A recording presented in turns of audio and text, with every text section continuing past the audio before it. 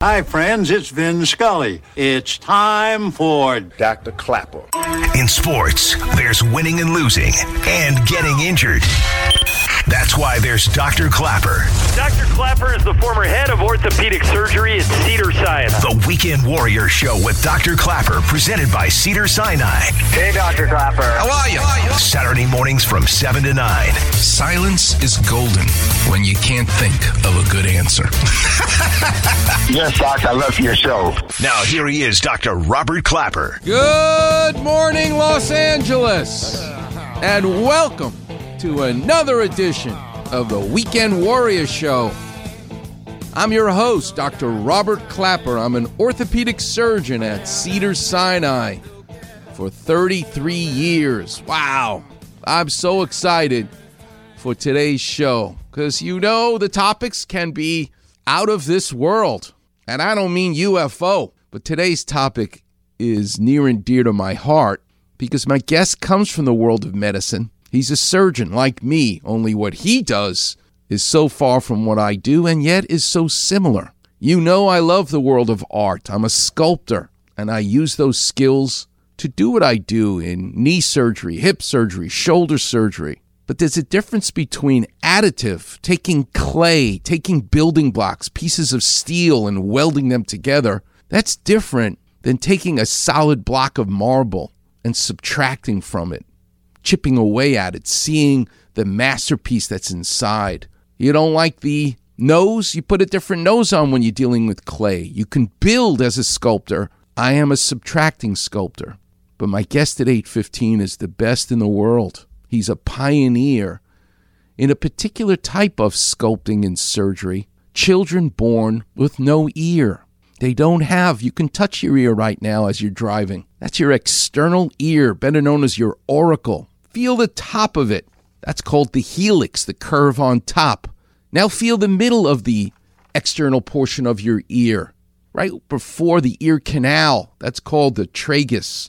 And where do you put earrings? That's called the lobule. These undulations in the creation of this ear. No flat surfaces, because flat surfaces reflect sound. What you want to do is capture sound and enhance the sound, just like you're listening to me right now on the radio, as you've done on Saturdays for 12 years now. The shape of these structures, cosmetically, yeah, but you don't want them to be like the Mickey Mouse ears, flat surfaces, because they won't work. They pitch forward, they angle forward to capture sound. It's fascinating. Again, something you just don't really realize until you're born without them, or you've been traumatized and you're now missing an ear. We saw Mike Tyson bite someone's ear. Wrestlers and boxers get deformities of their ears. There's all kinds of issues beyond what happens with your eardrum deep inside. So John Reinish at 8:15 is going to join us because he's capable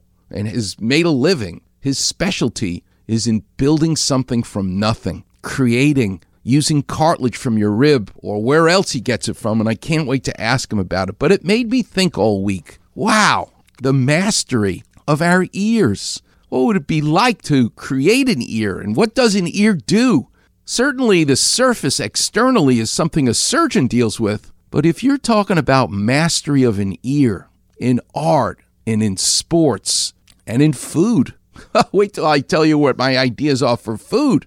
But it made me think all week. Well, there is a theater outside of Athens that was built 2,500 years ago by the Greeks. It's outdoors. It's cut into the mountain, and it's shaped like your ear because the Greeks recognized that to create perfect acoustics for a theater of 14,000 seats outdoors, they don't have electronics. This theater has perfect acoustics. You can drop a coin on the stage and you can be sitting in the last row of 55 rows made of limestone rock and hear the coin perfectly, just like you can hear the actors on the stage whispering to each other. How did they do this? They mimicked the shape of the ear, just like Dr. Reinish. They sculpted into the mountain an auricle, an external ear. Wait till you hear this story. And what about in the world of sports?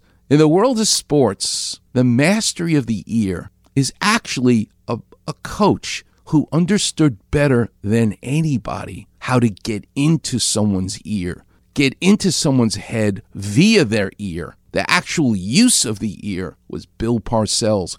He's the best coach in my lifetime. Yeah, Bill Belichick is great, but he had Tom Brady, who's the GOAT. He's a great coach. I'm not taking anything away from Belichick, who, by the way, was an assistant coach under Bill Parcells.